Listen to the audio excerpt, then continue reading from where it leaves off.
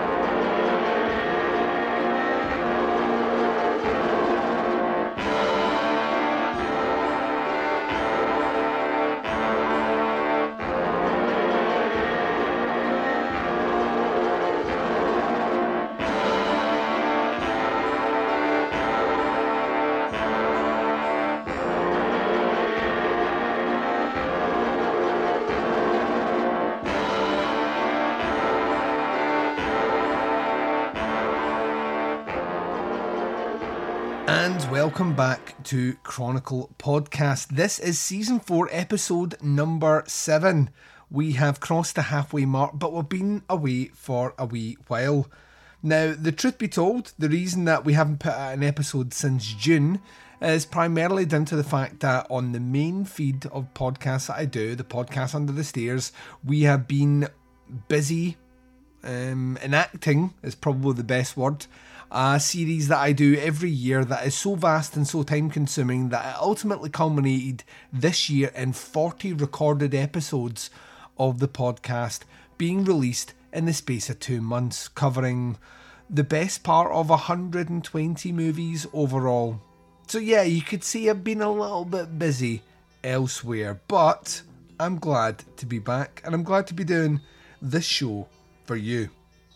Like I said in the introduction, from the next episode, so episode number 8 onwards to the end of the season, I'll be getting more guests back, and they will be picking a European horror movie to sit down and discuss with me. Hopefully sometimes movies that I've not seen before, but on other occasions movies that I may have not seen in a while, but I'm looking forward to chatting again with a guest host.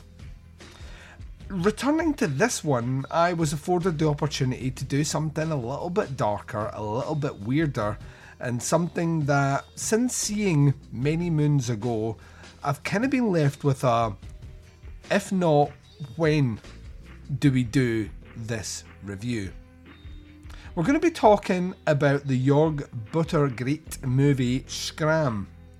Now, this is a movie which is available on Blu-ray. In the UK, it was released by Arrow Video. In the States, I'm not entirely sure who the label is, but as always, I'll track it down and put it in the show notes for you guys out there.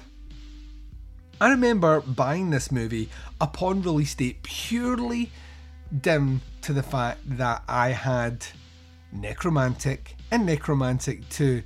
Two movies that, you know, for the most part, I enjoy for what they are, and I appreciate the talent behind them, but are incredibly controversial movies. The fact that neither one made it onto a banned list in the UK proper is kinda mind-blowing, considering the movies that did make the video nasties. But Buttergreat, who's a name that I will mispronounce as we travel through this one, because I'm not German and I'm going to struggle with this one. His filmography, in terms of directing actual features and not like kind of documentaries or shorts, is relatively short in itself. The man only really did 4 movies, and this is the final movie he did. His active years of directing, relatively short as well. In terms of his actual full-on, proper horror movies, you're talking Necromantic in 88, Der Todking, which is The Death King, from 1990, so a couple of years later. 91 is Necromantic 2, and Skram is 93. He would go off and do other things that I'm like marginally obsessed with. Probably the biggest one in terms of things that I just like want to stroke myself raw to is he is the guy behind the very first episode of a TV show called Lex that I was obsessed with as a teenager. Used to stay up very late, mostly because of my inability to sleep, and I would watch Lex on Bravo, which was a channel at the time, like usually 1-2 in the morning. It would just be regaled with this low budget Canadian sci-fi nonsense.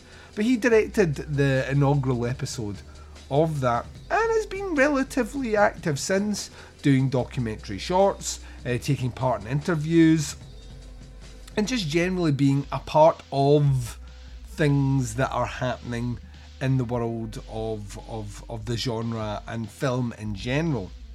Skram's his last movie though, and in a lot of respects it kind of feels like the combination of a lot of what he as a director has been exploring, and that in itself makes me kinda excited. The reason behind this is it's like weirdly esoteric in a lot of respects, and I think that's where people maybe trip up. I mean, he's always been a director that kind of plays with the art house aesthetic in a really gritty manner, but this is the one where he fully embraces a bizarre dreamlike logic. I mean, those who were wanting to double bill movies about the kind of transcendental experience of the afterlife, of a kind of almost a snake eating its tail loop and a paradox of time, could double bill Skram pretty easily with Enter the Void and be wholly head fucked by the end of it for completely different reasons, but they do share a lot of DNA. They are carrying the afterlife thoughts, the kind of purgatorial experience after the point of death, the final glimmer, the last milky tear in the eye of someone who is then reliving the experiences that got them to the place that they're in, where they themselves are almost contemplating their existence or what wrought them to the point of death. And that's kind of what Skram's doing here. The synopsis for this one, as listed on IMDb, is: as a serial killer, Lothar Skram lies dying in his own bed. Horrific memories of his miserable life of paranoia, self-harm and rejection flash before his eyes. A tragic look into the mind of his serial killer. Now, I mean, he's technically not a serial killer. Well, to the best of our knowledge, he's not. We only ever actually see him kill 2 people in here, and 2 people in a one-off killing session does not a serial killer make, if we're going by the official designation. But I kind of like what they're doing here, and I don't know if that was necessarily as hammered down and defined in '93 when the movie came out. And it's clearly something that's in the background of the director himself, as the movie opens with a quote from Karl Panzram, who is a serial killer that if anyone gets the time to, you should really read it about him. He genuinely wanted to kill the world. And I mean like one person at a time. Not the kind of, I'll drop a bomb and everyone's wiped out. As in, if I could strangle every human individually one at a time till I saw the life leave them, then that's the job I want. So Scram is it opens with a quote from Panzram, so you can see that's at the forefront of his mind. The movie itself starts with Lothar Scram lying on his deathbed. He's lying dying. He's on the ground, and the life is slowly moving away from him. And we jump to a scene. The first scene we're jumping to here is specifically a scene of him inviting into his house to, I think they might be Mormons, inviting them into his house. They're preaching the word of God. He goes away to fetch one of them a drink, murders the guy viciously by slitting his throat in front of the woman before killing the woman with a hammer, raping her, and then we jump to a scene of him painting a wall, and then time is all disorientated. We basically jump back before this, and this is the kind of, I bet you wonder how I ended up here, let me show you scenario. He's a deeply disturbed guy. He is a taxi driver, he lives in an apartment complex, and the only person he has any real contact with is his neighbour. His neighbour is a prostitute that he may have a slight infatuation with. Not only is he attracted to her, but he's also physically repulsed by the way she makes money. He's sexually repressed, so much so that in this movie at several times we will see him dry hump a pillow. He has an inflatable torso which has a fake vagina that he will have sex with. He masturbates over her when he knocks her out with kind of date rape drugs in the movie. He mutilates his penis, potentially as a way to stop him doing the things that he's doing, and has waking nightmares of removed vaginas with teeth. And yeah, that's not unsettling at all. Essentially, we follow a couple of set pieces up to the day of the killing, which kind of catalogues his broken psyche.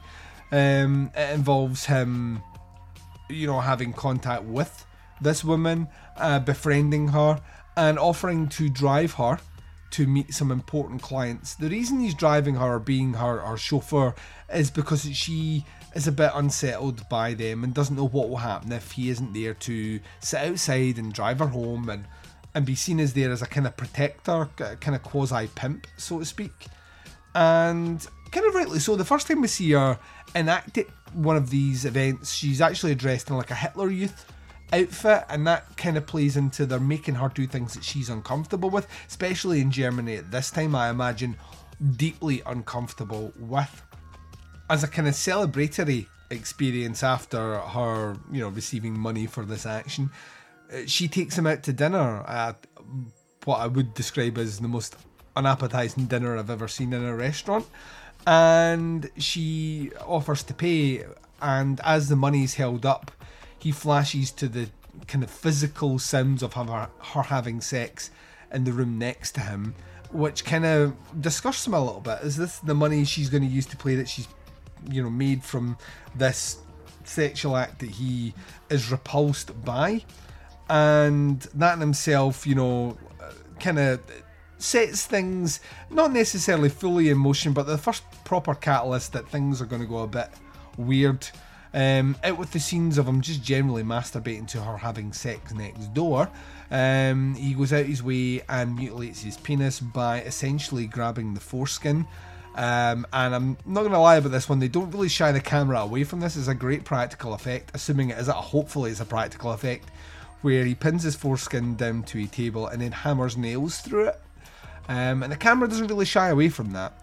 And that's one of the things that's worth mentioning here, specifically about Scram. Like all the movies that Burt Gyrett does, they really revel in the graphic nature of kind of body horror. Like the idea of decomposition, necrophilia. In the case of this one, dominance and self-mutilation are all on display sordidly and without the camera ever really moving away from that.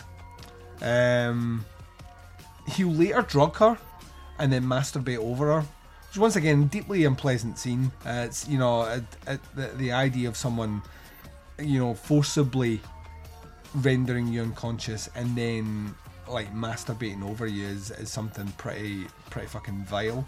And it doesn't shy away in this movie at all from that. Ultimately, we follow him through all these different experiences, whilst in the background, Lothar appears to have like deep psychological issues, specifically with kind of like a body dysmorphia. He is constantly of the opinion that his leg has been amputated and he has a fake leg. Now this isn't true, he's got 2 legs, but he feels that he's wearing a prosthetic limb, which will ultimately play to his downfall at the end of the movie, but it just adds to this level of psychological trauma. It reminds me a lot of Maniac, that idea of, like, especially in the remake, when Elijah Wood is being attacked by his own visions, being destroyed by himself, and he imagines himself being a mannequin underneath his skin. It's kind of that idea. It's this deeply weird psychological effect that he has that no one else appears to be aware of. He also has a difficulty sharing things about his life. He's like deeply closed that way. We kind of look back where we start with this one, with him welcoming in the 2 quasi-Mormons, we'll call them Mormons for the sake of this review, and ultimately the acts that will lead him to be painting over his wall. And as he's painting over his wall, he imagines his leg, his prosthetic leg, kind of falling off, which makes him fall. Now, once again, he doesn't have a prosthetic limb, but in his brain it does, so the effect of him losing balance is real, and he falls, apparently breaking his neck and dying, and then that's the vision that we've seen. And we kind of see him move towards the afterlife, walking through this bizarre kind of woodland scene and moving towards an angel who slaps him down and refuses him entry to the gates of heaven. And then we see his neighbour knocking for this chauffeur job, where she's determined that he needs to be there to help her, otherwise something bad's going to happen. And we see the after effect of what this is if she's not there. She's ultimately bound to a chair and tortured to death.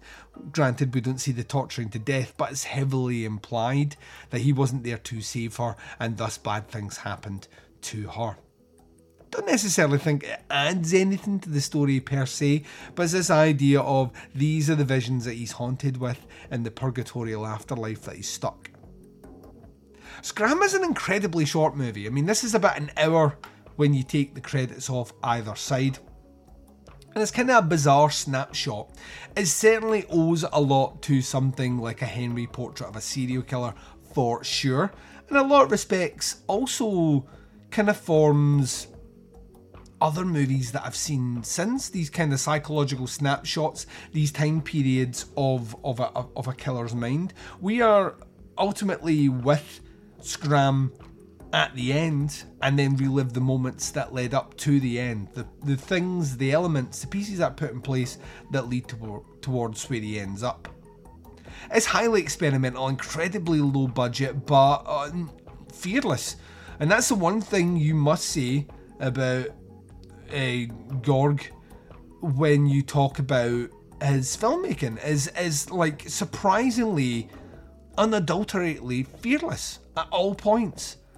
Like, if you look at some directors get that necromantic out their system in their first movie and then try and tailor and palette their cinema to something that makes them more commercially viable. And if anything, Butgerrit feels like he's going the other way. He's refining his style. Scram is certainly a movie that feels more arty than a necromantic. It feels like it has a weird, like I mentioned up front, an esoteric vibe that's more interesting, a kind of psychological analysis on the human deepest, darkest desires for not only the worst that we can do, but how we take that out upon others and ourselves. But at the same time, it has this weird kind of aesthetic, which is definitely in the realms of the art house. It's a surprisingly unsettling movie, considering, like, you can see through it, it's cheaply made. The vagina with teeth, looks cheaply made, but that weirdly adds to its unsettling feeling when it's on the screen. And then furthermore, scenes of mutilation to his genitals, just once again compound that as well. Scram's the sort of movie that is really, really difficult to recommend to anyone, ever. It's not something I could link, well, if you've watched this, you should watch this. Even if you'd watched the aforementioned Henry of a Portrait of a Serial Killer, I don't know if I'd be like, well, you know what you should be checking out? You should be checking out Scram. It kind of feels like the sort of movie that is at the end of the kind of Toad Road, of experience, especially with his cinema. I can see why he wasn't keen to rush and do anything after this. This kind of feels like he's worked that messaging out of his system and he's ready to go off and do other things. This is a weird capper to the movies that came before. Necromantic 2 came out the year before this. And then this movie, and then that's him done. And yeah, he's still active. He did a short for a kind of collection of German atrocity horror, but it's not a feature. And all the other stuff he's done aren't necessarily features. They're interesting elements, but not that way. And it kind of feels like at this one he was done. He kind of finished, washed his hands of it, and moved on. It's a surprisingly powerful movie, and once again one of those things that are difficult to even verbalize. What I'm saying to you here isn't really doing the film credit. There are certain movies that I refer to as being experiences, and Scram is definitely one of those. You've been listening to Chronicle Podcast. I'll be right back after this. And you've been listening to Chronicle Podcast, an almanac of old world horrors. This has been season 4, episode number 7, and we have discussed a little movie called Scram. Now, like I mentioned during this episode, we will be returning with guests. Episode number 8 will see the return of a guest picking a European horror movie to sit down and discuss on this show, so keep your eyes peeled for that. I can only apologise that we've been away so long, and it feels good to get this review out on this feed. And like I say, continue the content through and officially close out our 4th season of podcasting. Speaking of podcasting, on this feed there are lots of shows that you can check out. Currently, I'm doing the Nasty podcast with Mark Ball as we continue our look at the Tier 3 list of video nasties. That show will be returning this month from the same hiatus that Chronicle was on due to summer series. We'll be kicking off a brand new season of Opera Omnia, a show that exclusively looks at a director's entire filmography every season. This upcoming season will have resident guest host JP from the 22 Shots of Moods and Horror podcast as we go through the 3 theatrical releases of one Mr. Alex Garland. We'll be looking at Ex Machina, we'll be looking at Annihilation, and of course his most recent 2022 movie, Men. So please please support that show. It is always a ton of fun to do, and it's great to sit down with different hosts every season to do it. And then finally, where to begin with is continuing its current season, looking at film noir and neo-noir through 10 picks that I will pick for you and you will review. The most recent episode just covered a little movie called The Maltese Falcon. You may have heard of it before. It's kind of seminal when we talk about the genre of film noir. But the next movie we'll be discussing is Blood Simple, the film debut of the Coen brothers and one of my favourite movies ever made. So it's a perfect time to jump in and get your toes wet. Chronicle Podcast was written, recorded and edited by me for you. Please keep your eyes peeled for the next episode, which will be dropping next month with a brand new guest host. But before I go, remember these wise sage words from serial killer Carol Panzram. I don't believe in man, devil, nor God. I hate the whole damned human race, including myself. I preyed upon the weak, the harmless, and the unsuspecting. This lesson I was taught by others. Might makes right. This is Duncan McLeish from Chronicle Podcast, an almanac of old world horrors. Until the next time. Ignition. T-minus 10, 9, 8, 7, 6, 5, 4, 3, 2, 1, 0. Liftoff.